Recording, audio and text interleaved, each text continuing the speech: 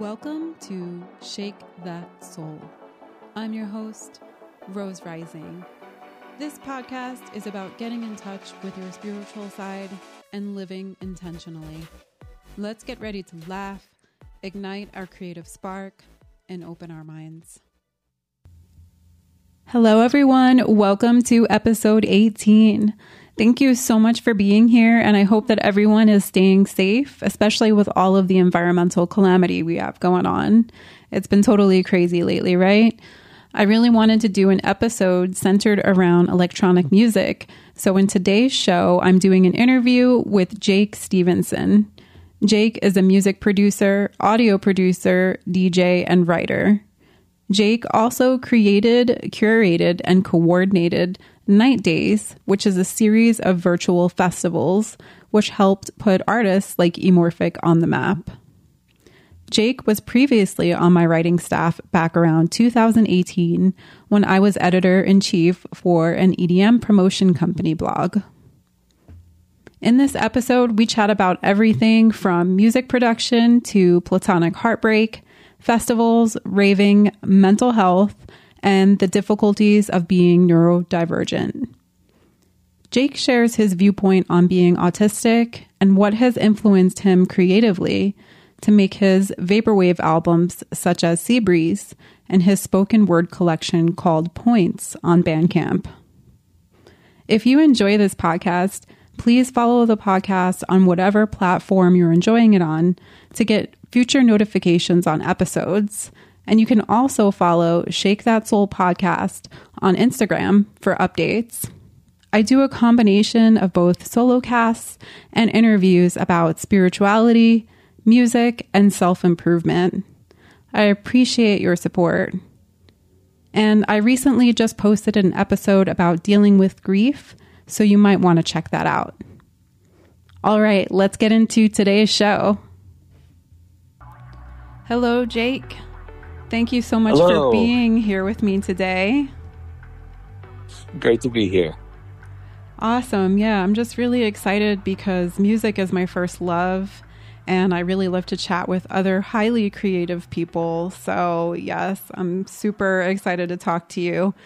And, you know, there are so many different types and genres of music, and I was wondering, what made you fall in love with electronic music in particular over other types of music?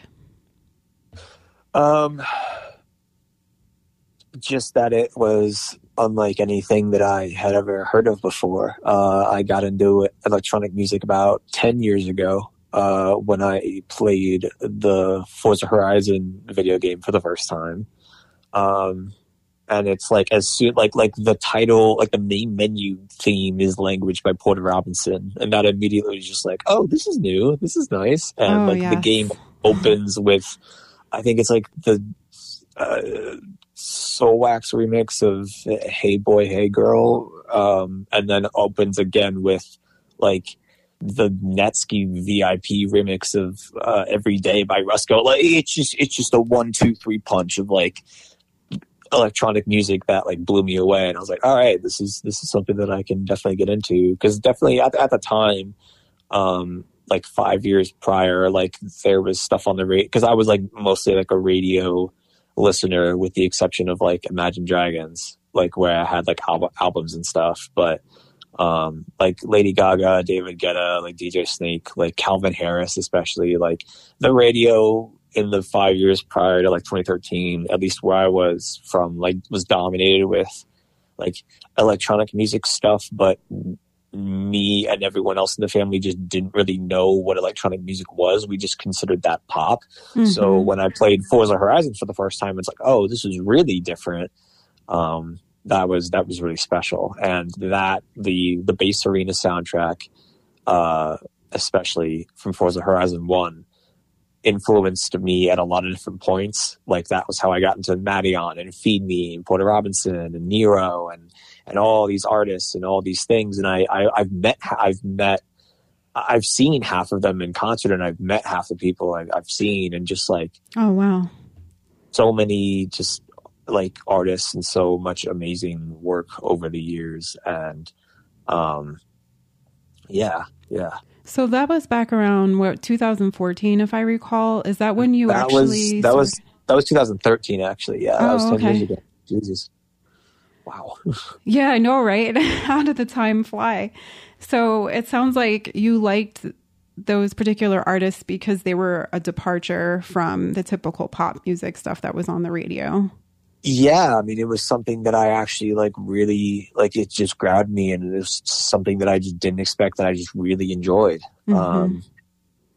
Yeah. When did you actually start producing?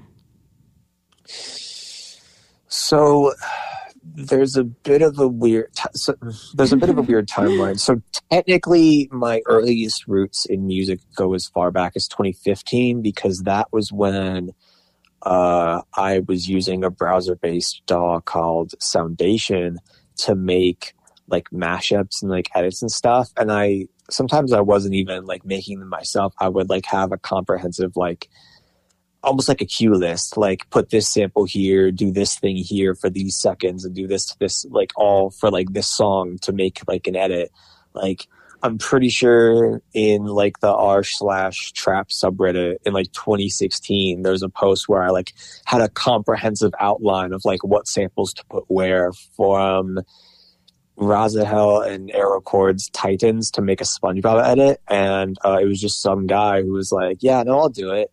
And he put it up on his SoundCloud and it got like 5,000 plays and he ended up taking it down like months later because he just like got way too many plays that like it was completely unrelated to anything else he made. But like it was to the point where like classmates of mine at the time had heard it on SoundCloud. We're like, that was you? Like you directed that? Like, yes. So technically it was as far back as like 2015, 2016, but it was 2018 where I was like, oh, like I can actually like, I have GarageBand now and I can actually make things of my own volition, like by my own hand and like make things. And so that was when I made a few different tracks that I think like Truths Will Prevail and Media Trip and stuff like that was where I was like just starting out to make music there. I made an album at the time that hasn't been released yet because it's just had one track that's been incomplete for like 5 years. So, but yeah, no, like I made it some of my earliest tracks, like 2018-ish. No, I feel you. I've been writing a book for like 5 years. So it's just like it takes what it takes. And so you actually had to produce your music in secret, right? Was there some kind of conflict with your parents? Yeah, so my high school was like online high school. So me and my siblings had like Mac Minis, which technically I still have in the house. I just never touch it. And we weren't allowed to like download anything, so I couldn't download GarageBand at the time. Why not? So that was why, because it was supposed to be like a computer strictly for school use. Oh, which okay, gotcha. I immediately disobeyed and was like, no, I'm gonna do my own thing. So that was why like 2015, 2016, I was like doing stuff like browser based. And then when I graduated in 2018, I was like, okay, now I'm gonna download GarageBand and I'm gonna do all this stuff. And I think like for about a year, I was like poking around on the internet and like doing like different things. And that was when I met you because I wrote a couple bits for, technically it was one thing and then it was another and then it was different stuff. So Jake Stevenson originally wasn't even a pen name as an artist name. It wasn't like a stage name. It was actually a pen name. That then became my artist name, I guess. So you originally started out as a writer, technically. Yeah, which is crazy to think about. But yeah, I think if I remember correctly, I started one of the big one that I wrote was about like highlighting vocalists in the electronic music scene. Oh, and I remember that. And Annie Yvette spread it around, Cara spread it around, like a bunch of people just like picked on it immediately. Was like, finally someone's talking about this. Mm-hmm. And can you explain really quick like what that article was about so the audience knows? It was just like vocalists are like treated as like second class citizens basically because like, like vocalists could, half produce a track or half write it or write the melodies or whatever. And just because they provide vocals, they don't get an and on the track. They don't get collaborative identity. They get a feature. They get relegated to a mere description in a video. They get relegated to, not sharing the profits and not, getting the credit and not getting invited to, promo. Right. And that's like so that. not fair because it's such a huge component. Well, the example, aside from Annie Yvette back in the day that I still use today, is that "Faded" by Alan Walker. That song. Who's the vocalist on that? Name the vocalist on "Faded" by Alan Walker. I honestly don't know. I don't know, and I feel like I'm an expert. It's Iselin Solheim. It's Iselin Solheim, and you wouldn't know that because it's not like listed anywhere except for the description of the YouTube music video. Like. Right. That was insane to me. And it's, I mean, granted, it's been a while since I've looked, so I don't know if it's still the case now, but like it's just that was perfectly emblematic of like, this is not right at all. Like the vocalists make figuratively and sometimes literally make the tracks as good as they are. And the entire industry as a whole, sideswipes them. And it's annoying as hell. So, that was basically what that article was about, was highlighting it, but different examples. No, I'm so glad you did that. I think a lot of vocalists are very happy about that because they do definitely deserve recognition. And even with my, quick foray into learning how to sing, it is even that component of it, just learning how to sing, and it is hard work. So they definitely deserve credit. Plus, all the writing and stuff that goes into it as well. Oh, yeah.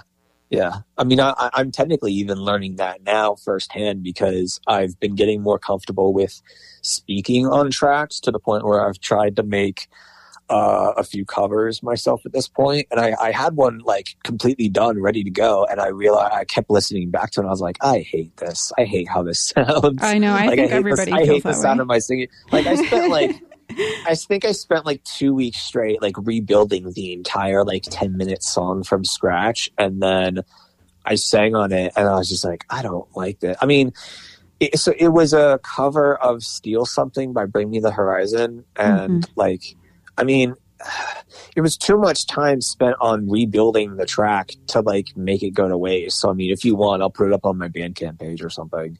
Because, so you were essentially singing it and you kept re-recording it because you didn't like your voice?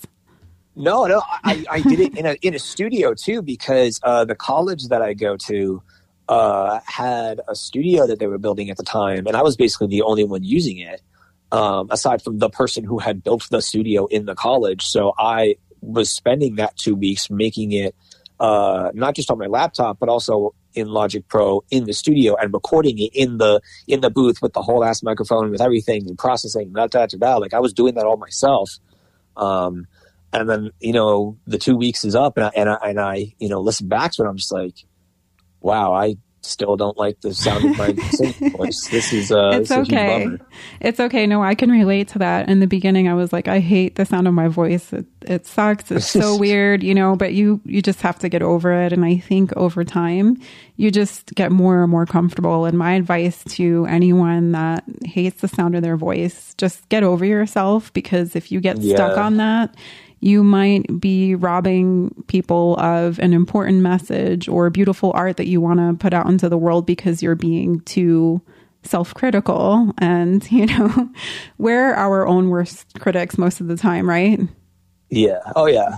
well, yeah. Well, that makes me want to release it in some format, actually. Yeah, you should. No, I think you have a great voice, and I wanted to talk a little bit later about some of the spoken word stuff that you put out. I was about to say, yeah, because I can back you up on what you said, because for a while the only reason I didn't even speak on anything that I released was because I hated the sound of my speaking voice, despite literal years of everybody from family to strangers to Xbox Live people to whatever was like, hey, you have a really great voice.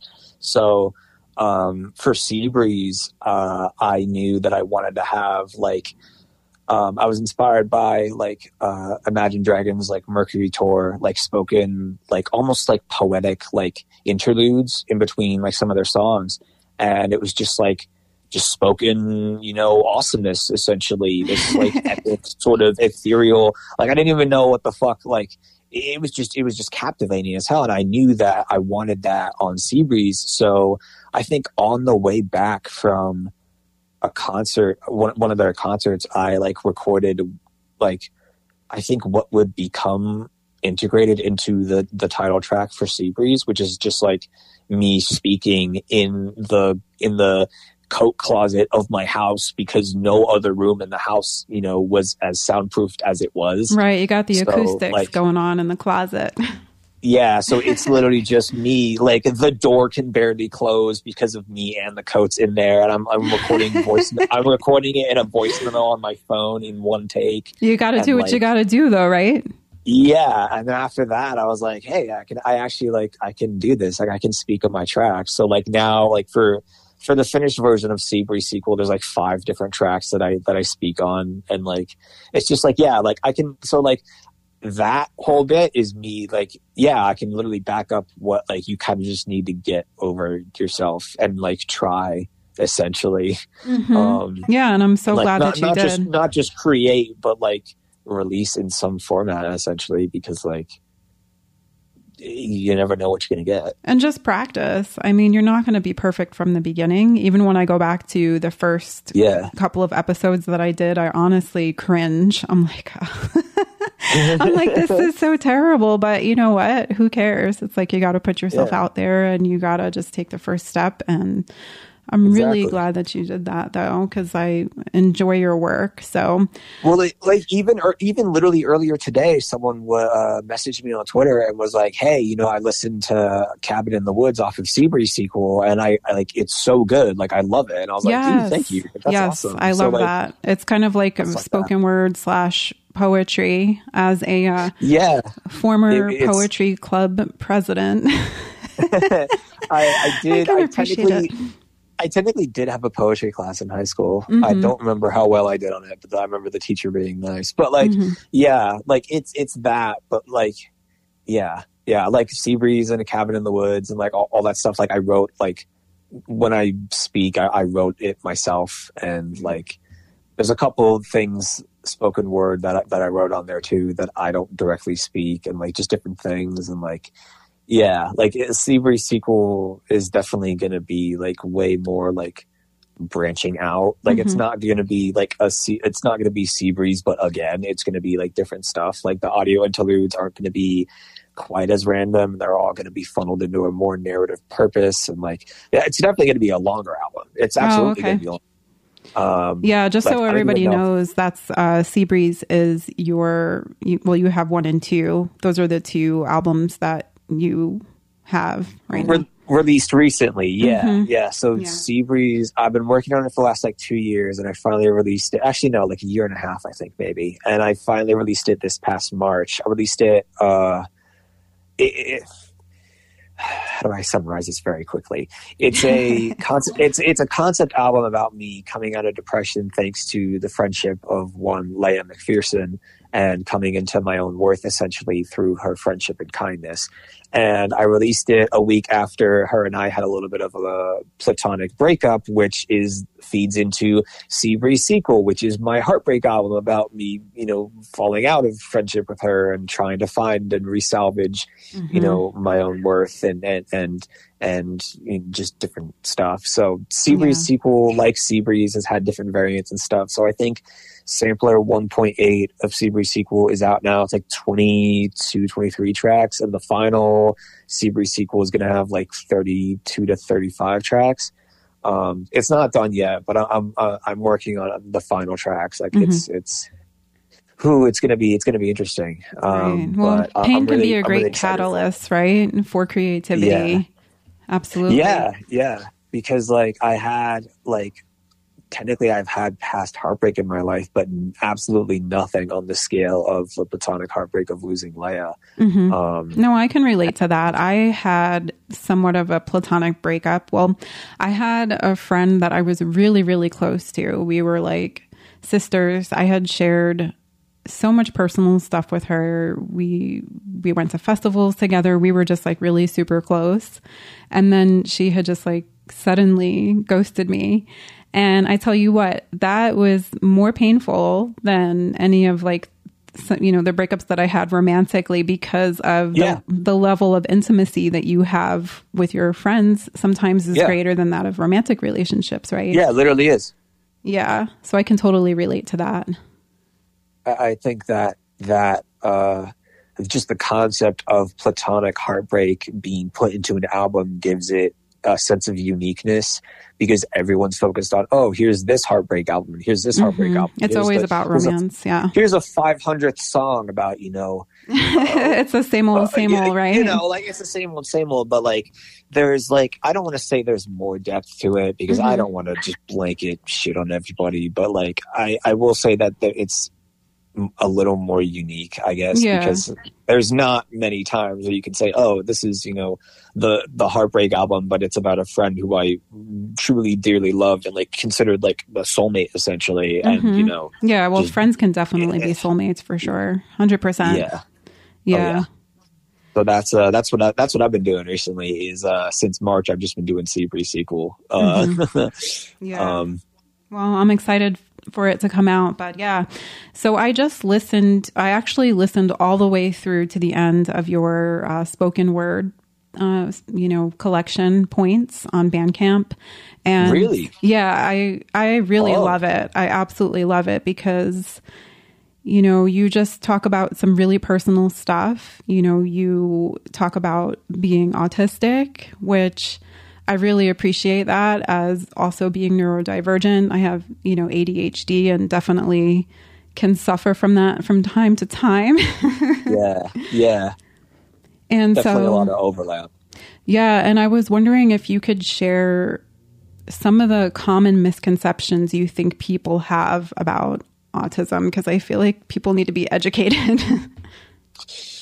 Well, when we say that like autism is like a spectrum, like we really truly mean that. Like it's kind of like if you've met one autistic person, then you've only met one autistic person. You haven't met every autistic person. Like there's definitely, it's like I think someone explained to me, it's like a series of knobs, like tweaked to different settings. It's not like, you know, it's not like, you know, a point on a number line or something. Right. Like it's much more complicated than that. And like that alone is just the sheer variety of autistic people is like more so than like other people like think it is. No, that makes total sense, because you can have completely different characteristics and all with different levels of intensity. Is that a good way to describe it? Yeah, definitely. I think another part is that self-diagnosis is like also valid. I was diagnosed like whole, like I have like some copy of the paper somewhere, but like autism and depression and anxiety. But like if you're like self-diagnosed, like it can be valid, simply because getting like a full-blown diagnosis can be like really expensive apparently. Everything is expensive. And, but like hand in hand with that is, you know, I see some people being like, you know, like the concept of stimming can be a little misconstrued, because like people sometimes take it to mean like, oh, if I stim, you know, if I do, you know, ABC, XYZ, then that means I'm autistic. Like I know what you mean. Yeah. Because human beings stim. It's just the intensity and frequency at which you do stimming is an indicator of autism, if that makes any sense, or at least can be. Like self-diagnosis is valid, but it also goes hand in hand with like, you know, do your research essentially. Yeah. Well, we all have the access to WebMD. So it's like the same thing when you have a health issue. It's like, oh my God, I have these symptoms, and it's so broad. And it's like, how can you know for sure? And it's further complicated because there's a lot of overlap with autism and ADHD. Absolutely. So like I was diagnosed with autism and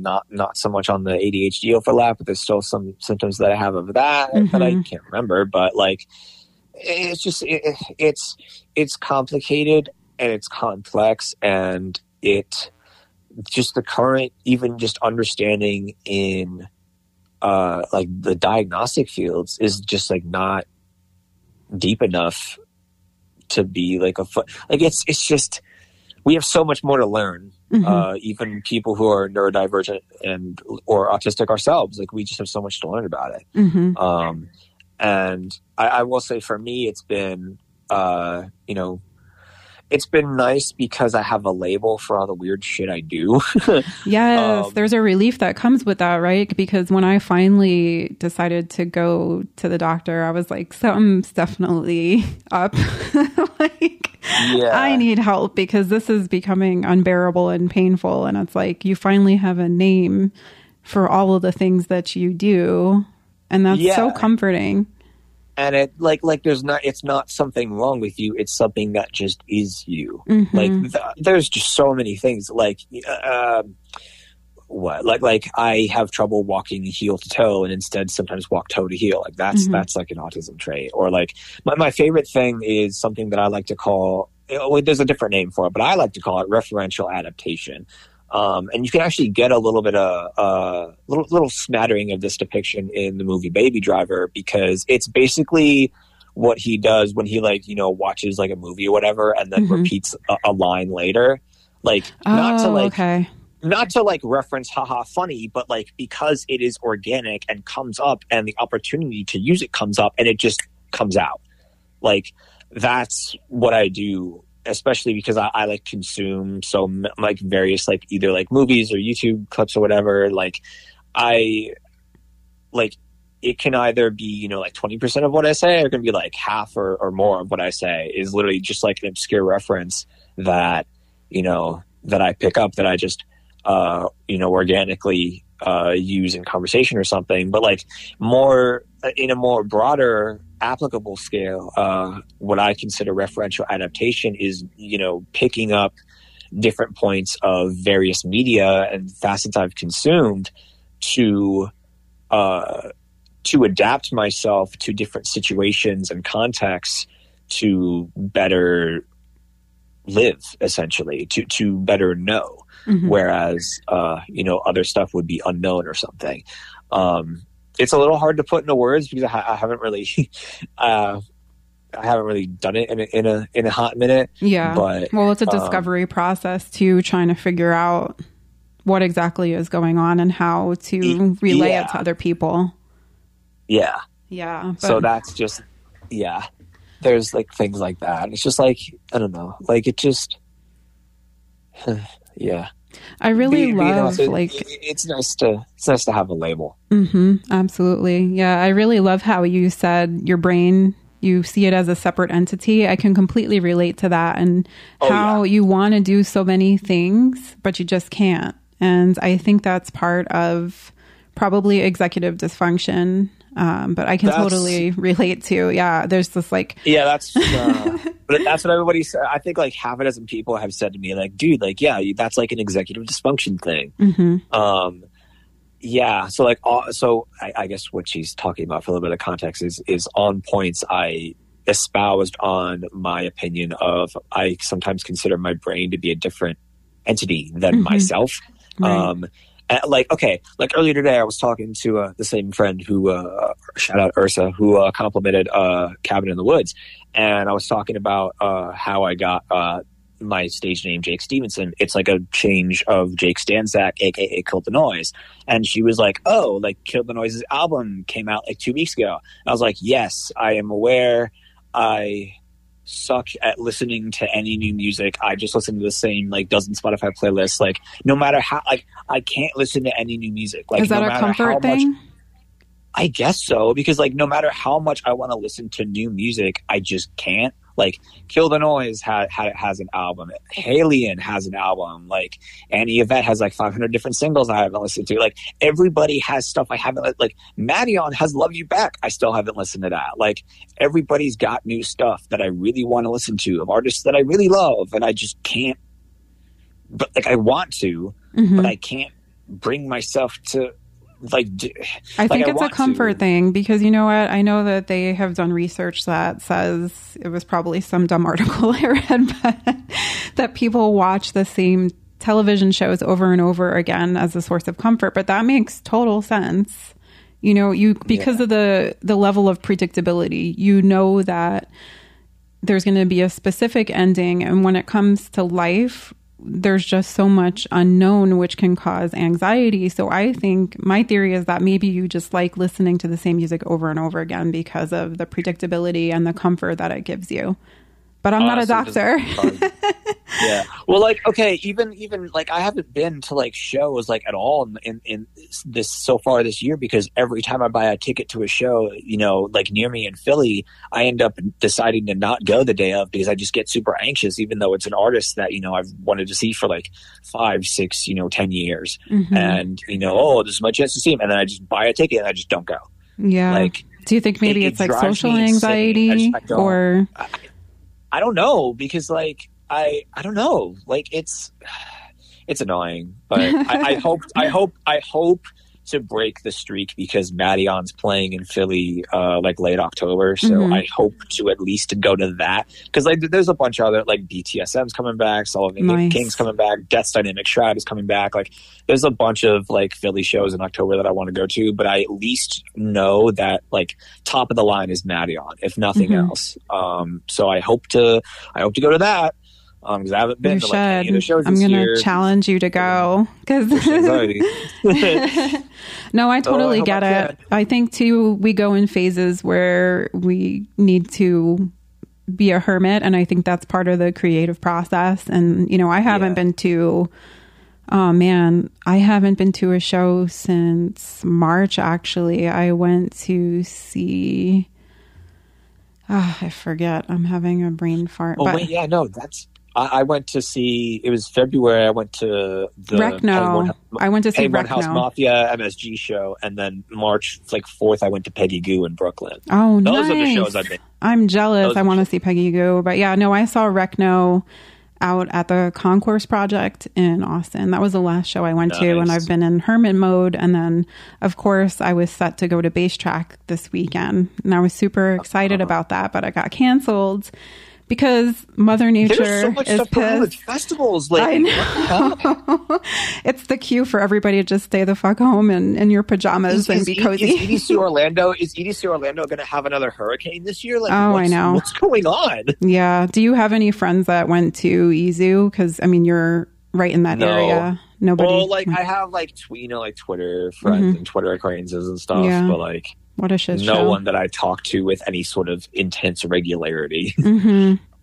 Yeah, it's just been kind of a bad time lately for festivals, and I think that EZU kind of exposed that the scene is getting too big and too commercialized, and they're not managing the growth properly, and it's just kind of really tainting the beauty of it. Yes, but also that's just avant-garde, and they're finally being exposed for the overselling poor bitches they mismanagement, basically.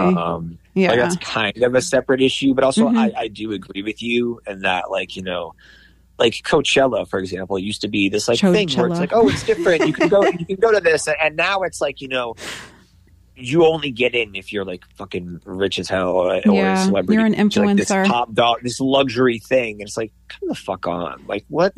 Yeah. Like, no, it kind of taints it a little bit, I think, because it becomes more about the superficial parts of it, the fashion and of course, all that's fun. God, yeah, absolutely. I'm not against having fun. I'm not the fun police. I just think that it loses the integrity of why are we going to these events? We're supposed to be going to enjoy the music and for the sense of community that it brings. And it's starting to get diluted.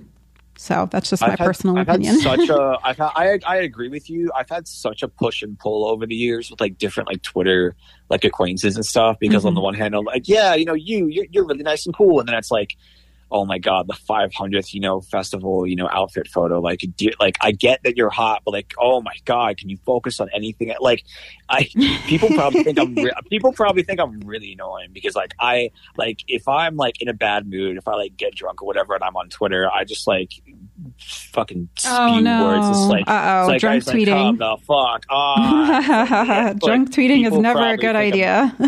People probably, no. Seriously, take it from me. Like, being drunk and on Twitter is not a good combination. No. Like, if you get do yourself a favor. If you get drunk, just like chill and watch The Simpsons, like seasons 1 and 2. Just chill. Right. Like, don't go on Twitter. Take it from me, please. Yeah. PSA: no drunk tweeting.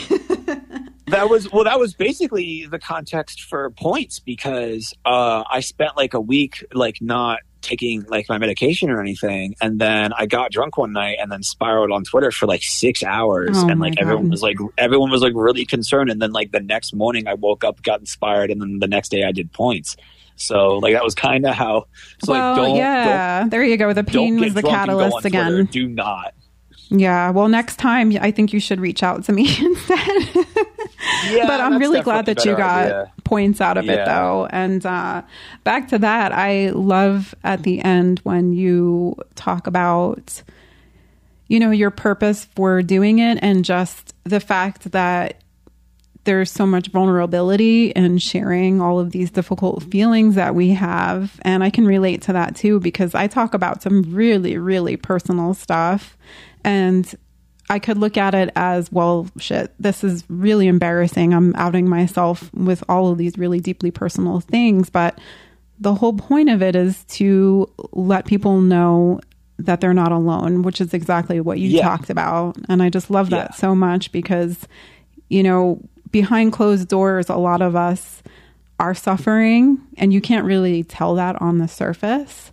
Yeah. And it's just so comforting to know that other people are totally wackadoodle. Yeah. Okay. Well, like, and it's okay.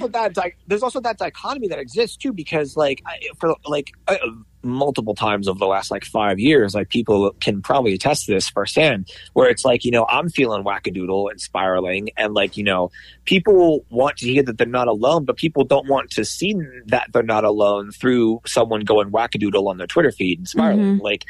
People want to hear it, but they don't want to see it. It's a really weird dichotomy. And I've done that, a number of times. So I mentioned a couple of times during points of the 2 different documentaries, but I don't think I ever actually named them. So no, thanks for reminding me. I wanted to ask you about that. The first one that I watched, that I got inspired to take the cover photo, actually as a clue in the cover photo, it was "Look at Me" XXXTentacion on Hulu. I'm actually wearing the hat, the 17 hat, because 17 by him is one of my favorite albums of all time. Mm-hmm. And that's cool. I didn't know you liked him. That album as a whole, and the vulnerability, and just that raw vulnerability, to establish a conversation with your thoughts, essentially, and to have that be a presentation of that you are not alone. I was I want to make my own version of that. I can't produce that kind of stuff for anything, so I might not be able to do it musically, but I might be able to do it just talking.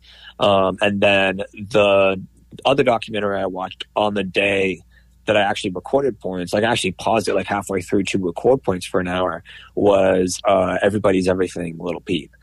Nice. Those two are I really love both those documentaries, and I've seen them before. But every time I rewatch them, I always get inspired in a way that only those documentaries make me inspired. And in the past, I would always confuse the inspiration for creating something musically, not creating something auditorily. So once I had that eureka, I was like, oh, I can just talk, and this can be my way of, vulnerability and thought conversation, and showing that you are not alone. Mm-hmm. That was when I, had the idea for the points cover was just an image in my head, and I was like, all right, I'm gonna put this on, I'm gonna go back up against this wall, I'm gonna get this, and I'm gonna ask Mom to take a picture of me. So Thanks, so that's what happened. It was literally thanks, Mom, because it was literally the day she was leaving or something, and I was like, hey Mom, can you do me a favor and take a picture of me real quick? And she put up with me with doing various poses of whatever I thought would present the image I had in my mind. And actually the very opening track of Points is the audio from the video she recorded during the photo shoot. So that's why it starts off with a random, distant ramble of me is because that was literally the audio from the video during that photo shoot, which is why that's like, it's the like prologue track because it is the prologue, because it is literally like the set piece of the cover and the set piece of the album to start it out with. Gotcha. Yeah. So I'm really glad you like Points, because that was definitely something that was a departure from what I had previously done, but that was something in concept that I had always wanted to do. No, that's great. You found a new medium to express yourself, which is kind of, I'm almost wanting to go in the opposite direction because I'm already doing podcasting and I so want to venture into music production. I mean, it's been on my mind for years, but definitely one thing at a time. Focus is an issue. But no, you're kind of inspiring me to want to dabble in music production. Thank you. I can try to give you some sort of tips or something. I guess the first thing that you have to know isn't even like what the first thing to know about producing is. It's what the first thing to know about the context of producing is. There's a bit of a push and pull between being a music producer and being a DJ. Oh, yeah. There's, during making night days 1 through 4, like there was a lot of push and pull of I was making all these virtual sets and all these people around me were, playing not just their virtual sets for night days, but also getting booked and playing actual shows. And there were just all these friends were supporting me. It's dude, get your own controller and play all these shows. And I was like, nah, I'm just going to focus on making my albums and production and do that. You don't have to start out being a DJ to then transition and being a producer. You can start out, you can not focus on DJing, you can focus on producing, and that's a perfectly viable way to start. I started out, planning out mashups and edits, replacing this sample with this funny sample and just doing that for a few years. And then I had GarageBand, so I started out with different Apple loops and different MIDI sound patches and stuff that were stock in GarageBand. And then I tried out Ableton for 2 years, and it was awful. And I've only made literally one good track on it. And wait, so what do you use now? Logic Pro. Okay. Logic Pro is if you spend $200 on GarageBand to give it a billion bells and whistles. That's basically what it is. It's like GarageBand, but you can you can pay $200 and turn on a bunch of different options, or turn on only a few options of extra features essentially. I think why I bought Logic Pro in the first place was because Logic Pro has way better strings for orchestral stuff than GarageBand, and I was finishing up World Problems at the time, the whole Lightbringers album. So I was I need better strings. I can't do this with GarageBand strings. So I used Logic Pro, and I've just been using Logic Pro ever since. I did it with Skeleton Dome, and then different stuff, and just took off from there. So I've been using Logic Pro. But another point about music production is that it doesn't have to be. I take this with a grain of salt because my albums, whether it's Recovery or Seven or Identity or Seabreeze or Seabreeze Sequel, tends to feature what's called plunderphonic vaporwave. Vaporwave as a whole is not, plunderphonic. It can be, original stuff. Okay, so what is plunderphonic? Plunderphonic is technically illegal because it's sampling but taken to the extreme. So, for example, the opening track on Seabreeze called Enchanting is the piano solo through to the end of Halsey's Forever is a Long Time. Really? Different stuff like that. So sometimes whether it's, I'm not, I don't think I can, if I have an idea for a concept that is executed in a track, and I don't think I can do it justice with production, in a World Problem stuff, or, whether it's just, this concept of this track can be executed best with this sample and doing this to make it feel like this instead. That makes sense. Yeah. Yeah. It's kind of a joke of the phrase sampling is God and copyright is joke, but that's kind of an ethos for me, honestly, because it's technically illegal. It's copyright shit, essentially. Even people as big as Death's Dynamic Shroud have to be careful with what they put out and what they draw attention to and what they release and what they, do with anything. And like most vaporwave acts I've seen in person in Philly I think I've seen one Plunderphonic set in total in the years that I've seen like different vaporwave shows.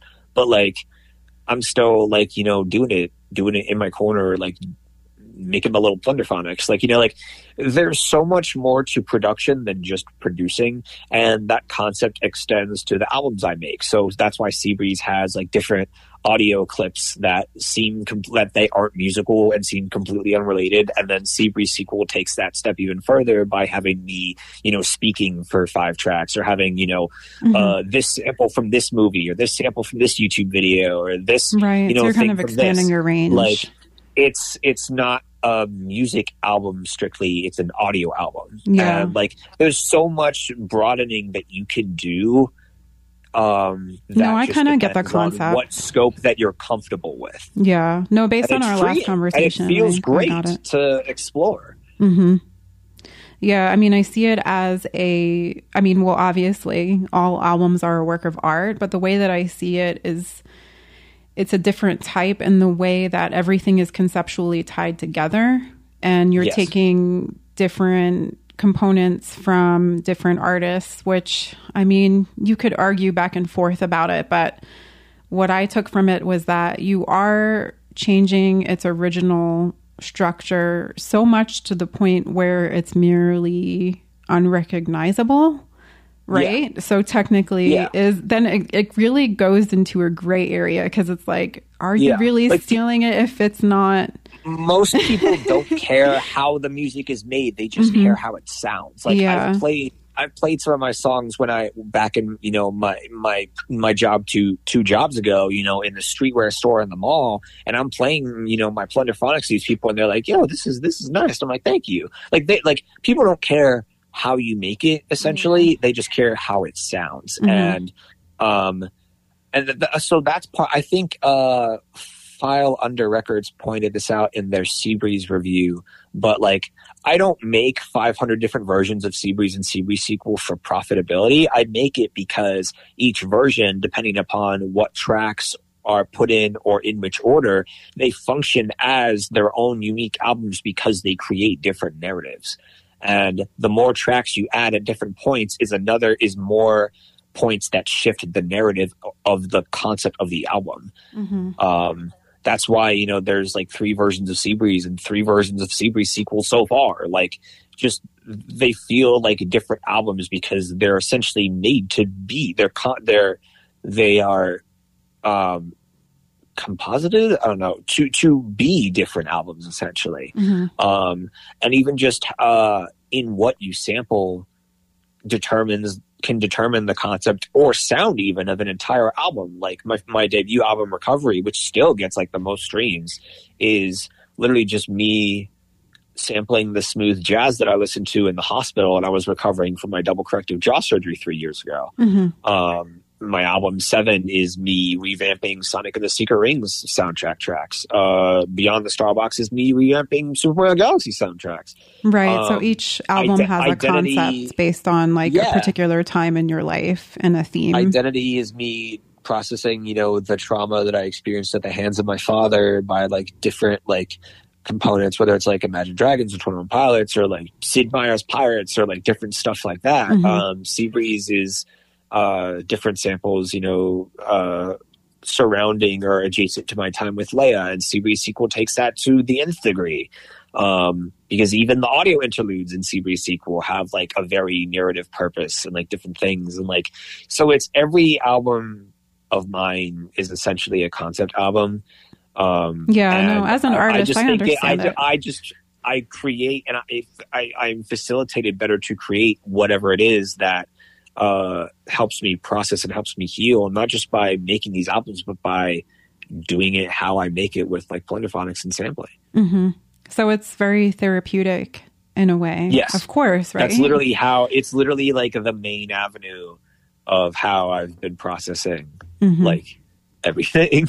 Yeah. No, I mean, it's just the process of creation is a way to alchemize pain and grief and anxiety, right? So no, that makes total sense to me. I don't know if it would make sense to everybody else, but I think if you're an artist, you can get the general concept behind it. Yeah. But I love that. So I wanted to ask you, what was the most magical show that you've been to? Music related. Like ever? Yeah, like ever. In all of time. Like, yes. What was the most magical experience that you've had? I mean, that's tough because if we're going on like experience and not whole shows, like that's tough because like. Okay, well, let's do one of each. Let's go one based on music, like the actual set itself. I'd say whole show. Like, first of all, the best set I've ever seen to this day was Skrillex at Hijinks 2019. I'm so that jealous. Was probably still my favorite set. As Wasn't far as that, like, wait, who else was there? Wasn't it Fred again? Porter Robinson was immediately before him, to put it. Like, that was the first time I saw both of them, and that was how good Skrillex was, because he followed up Porter Robinson, and that was just like, damn, my God, like, that was insane. Pangborn House Mafia on the floor of Madison Square Garden, that was pretty cool. I have a blurry picture with Fred again. That was cool. Oh man! Like my cousin / honorary big brother surprised me with like floor tickets to that show, and we just made a whole weekend out of it. That was insane. I mean, as far as experiences go, I mean, I've met artists, and I've like there's a track on Seabreeze that's just edited audio of me meeting Getter for the first and only time, because I saw him, whenever it was like a year or two ago, and I was like center rail, and I brought my Visceral vinyl, and I don't have it on video, but because my phone got corrupted or whatever, which is why only that part of the audio exists. But like before that, he was like, "Hey, you up front with the Visceral vinyl? This one's for you," and then he just played Best of Me, and then after the show, one of his like. I think I like talked to like what ended up being one of his security people or whatever, because they went back up, came back down, and they're like, all right, come with me. And then they walked me up like 3 flights to like the green room where Getter was just chilling. And I got my vinyl signed. I got to have a picture with him. I got to talk with him for like 5-10 minutes. And that's amazing. Like, the EDM gods smiled upon you.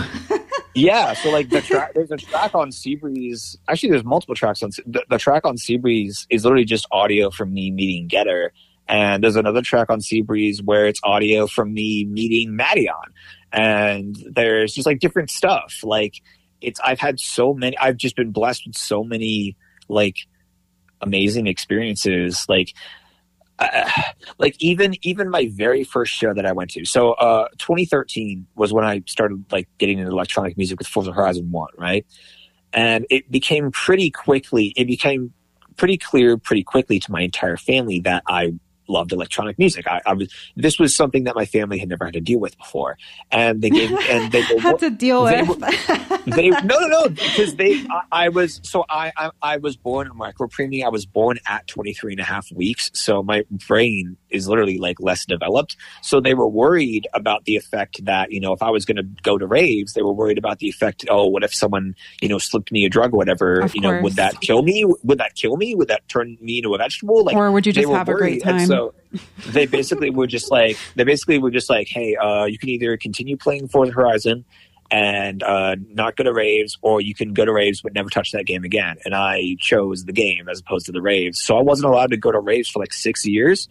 So I just eagerly absorbed like different stuff and different sets and different things. And then 2019, said cousin / honorary big brother and I went to see Feed Me With Teeth in Philly, like June 2019. And we pulled like, which in and of itself, like Feed Me had a track on Forza Horizon 1. So that was a nice full circle moment. It was With Teeth, which is like insane that I was there at all to see that stage for myself. Like I'm a huge Feed Me fan. And then, so we pull up to the venue, like Theater of the Living Arts, because we just pull up alongside the venue because our Airbnb is like literally directly across from it. And we just park our car and chill for like 5 seconds. And then a truck pulls up right alongside us. And we're just like, all right, what's going on? And a dude walks out of the venue and gets in this truck. And I'm like, dude, that's Feed Me. Like, it was the side of his face, but I know that face anywhere. And so we wait like 30 seconds. He comes back out. My cousin rolls down his window and he goes like, "You're going to kill it tonight, man." And, you know, Feed Me stops, like leans in. He's like, "Oh yeah, yo, thanks guys. Like, that's really nice of you." And I just can't say a fucking word. Like, I'm just starstruck. I don't even think I made like sounds. I was just like, mouth agape, like like decked out in my my Feed Me hat, my Feed Me shirt, just like wide-eyed, like just that, like literally, like before I went to my first show, like that shit happened. Like, I've just been so blessed throughout the years to have experiences like that, and to like that was just luck. But like other things, like when I met Maddie on, like that was just like clever planning, or like I got to actually meet Killed the Noise and talk with him for like an hour plus, because I just showed up early and, you know, followed all his stuff and paid attention to what he said, when he said it, and like different things. And like some of it is planning, some of it is just blessing, and some of it is just luck. Right. Well, I think it's indicative that you're on the right path, because that stuff wouldn't happen if you weren't in alignment with the universe. It's kind of like meant to be. I think if you're on the right path, all of these things just naturally show up for you, right? Yeah. Well, it's like Leia once said to me, "What's meant to be will always find a way." Mm-hmm. That's so beautiful. I love that. So before we go, I wanted to ask you, what is your dream project, artistically and musically? Let's just imagine that you had absolutely limitations. I'd say making a movie soundtrack with Tom Holkenborg. I originally so my World Problem stuff is very like movie soundtrack-esque, and I later, after that album, I have Tom Holkenborg's percussion that I'm trying to experiment with stuff. That's actually Life from Fallen Leaves off of Seabreeze sequel. That was made with Tom Holkenborg's percussion. I originally wanted to be like the next Hans Zimmer. I wanted to work with Hans Zimmer. Hans Zimmer's kind of a dick.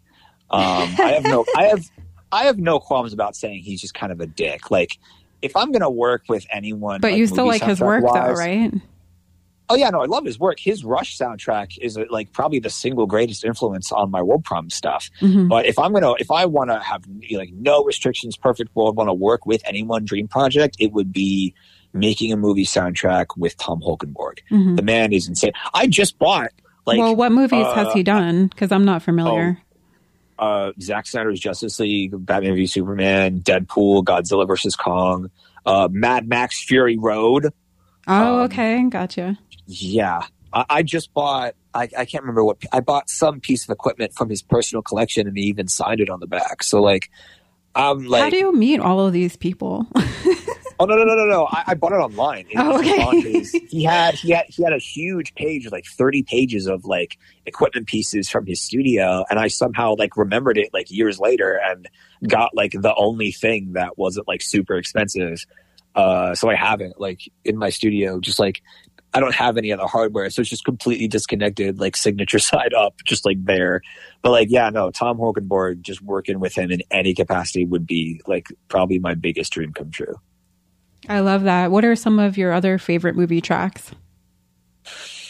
I mean, it's, you know, the Rush soundtrack from Hans Zimmer, Fury Road soundtrack from Tom Holkenborg. I mean, I'm also, you know, movie soundtrack and like Trent Reznor and Atticus Ross, Social Network. Like, I'm also like a video game soundtrack as well. So like Neil Davidge's Halo 4 soundtrack.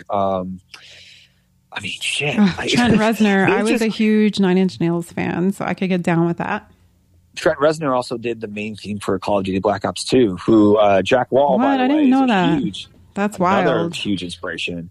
I was wondering what he was up to. I was like, where did Trent go? Trevor Morris as well. He did the soundtracks for Rain and for Vikings as well. So I'm a huge soundtrack guy. I like to think that's reflected in the World Problems music that I do, or did, or am trying to continue, or whatever. I haven't released a full album with Tom Holkenborg's percussion yet, so that's how you know I'm not finished with producing yet. Mm-hmm. I'm sure you'll do it. I'm really looking forward to whatever else you come up with, because I'm sure as you keep going, you'll find inspiration from random things and, you know, just kind of like you did with points. Yeah. You never know what's going to happen. And hopefully eventually I'll get on board and start producing my own music or possibly DJing. We'll see. Well, I love to work with you in some, you know, production capacity or whatever, or something. I might have to bug you. I might have to bug you for some tips. Dude, no worries. Yeah, feel free to bug me for tips anytime. Yeah, of course. There's been a couple times where, you know, I'm, you know, depressed or whatever, and then I say, oh, Seabreeze Sequel is going to be my final album or whatever. But I know that's not true because, well, first of all, I know it's not true because the plan for years now has always been to make another World Problems album that technically I made already, because that's what the Cherubim sketchbook is, but that's just the sketchbook for it. Like, it's not started in full capacity at all. But like, even like that notwithstanding, like there's gonna be other like you said with points, like there's gonna be other inspirations and there's gonna be other things where it's like I don't want to count myself out completely, like for good. No, like, I totally get that. I assume there's gonna be something like I'm only 25. There's gonna be other things that come up of course. Come up along. But I totally get when you get in a really bad space and you get depressed, because you know, I struggle with that as well. I'm like, I'm quitting. I'm never doing that again. And I'm like, nah, I'm just being dramatic. I'm lying to myself, because when you are a creative person, that's kind of your lifeblood. You need to do that. No, to when stay you're alive. creative and you put your heart and soul into, you know, X, Y, Z, and people, you know, you can get people that, you know, oh, I really like this, so this is cool. This is your best work. Yeah, like everyone for Seabreeze said it was my best work yet. But like, as far as I could tell when I was really depressed, like when I would get into those, you know, spirals or slumps, like, oh, no one's listening or no one cares, no da da da da. And it's so easy to convince yourself and be dramatic and convince yourself that, you know, like even that notwithstanding, like if you put your heart and soul into something as a creative and then like no one cares, but then, you know, you have like, you know, half a dozen different people that you see that everyone hypes up, like that hurts. That sucks. That's awful. Like, it just comes with the territory, though. It goes back to that vulnerability. It comes with the territory. Yeah, it does. It comes. But you know what? Sometimes you got to create just for the sake of creating. Well, and there's going to be some people that love it and some people that hate it. And you can't let that get in the way. But for me, it's just like, if it affects even a few people's lives and they can glean something from it and get some joy and it's affected them in a positive way, I'm like, hey, that's good enough for me. All the better for it, yeah. And like that's just like that's what I need to realize too, because all my albums are inherently self-centered because they're all based or inspired by my experiences. So like, of course, but isn't that the case for a majority of making my dozenth Plunderphonic album for anybody? I'm not making it for anybody because it's based on my experiences. Like, of course, that's the case. But like, you know, when you're in a spiral, it's hard to like see past that almost. It's just, like, you know, if you're inspired by something related to you, then you'll create that thing for you and it won't matter what people think of it. It'll just matter what you think of it. You know, I remember, you know, only being able to listen to Recovery because it was the only album of mine that I liked. And I think last year, my Spotify Wrapped, I was my most listened to artist because I was just listening to Seabreeze a bunch. Like, I love that. No, like, I listen to my own podcast mostly just so I can, you know, pick it apart and criticize it. But I thought it would be funny at the end of the year if I get to my Spotify Wrapped and they're going to be like, most listened to podcast, Shake That Soul. I'm like, well, that's very egotistical of me. If I listen to podcasts on Spotify, I would. I have a podcast episode. I was interviewed on a podcast episode on Spotify, and I don't even listen to that enough to like get it on my Spotify Wrapped. But I imagine I'll be listening to this way more. Hey-o! Well, Jake, it's been such a pleasure talking with you. Thank you so much for being on the show. Dude, thank you for having me on. It's always nice to talk to you. You're a very lovely person. Thank you. I appreciate that. And where can everyone find you and all of your work? hyperfollow.com/Jake Stevenson. I also have a Bandcamp page where you can catch points, also state of affairs and just general stuff exclusive to it, jakestevenson.bandcamp.com. The Hyperfollow link also has like different merch sites and different things. And my albums, Seabreeze and versions of Seabreeze sequel, pre-final versions are out now. Spotify, Apple Music, Bandcamp, Amazon Music, everywhere. I make Plunderphonics and Cinematic and even a few bass tracks. So nice. We love the bass. I'm everywhere. You know, look for the Pixelated Yellow Heart. You can't miss me except when you do. Okay, perfect. I'll put some of your... Hope y'all enjoy my stuff as much as she does. Yeah, I'll put your information in the show notes as well so everybody can find you. So thanks again, and hopefully, you know, maybe we can do this again sometime. Absolutely. That was so much fun. I hope everyone enjoyed it. And you can always email me feedback to shakethatsoul@gmail.com. And if you want to come have a chat with me, let me know. Also, if you love this podcast and want to help keep it going, please feel free to donate. I definitely put my heart and soul into it and would love to continue doing so. So the donation link is in the show notes. Keep in mind, I like to help talented people gain more exposure. So let's keep the good vibes flowing. Thank you so much. I will catch all of you at the end of next week as I'm doing an interview then. So until then, take care, everyone. Be kind to yourself and to others. Bye.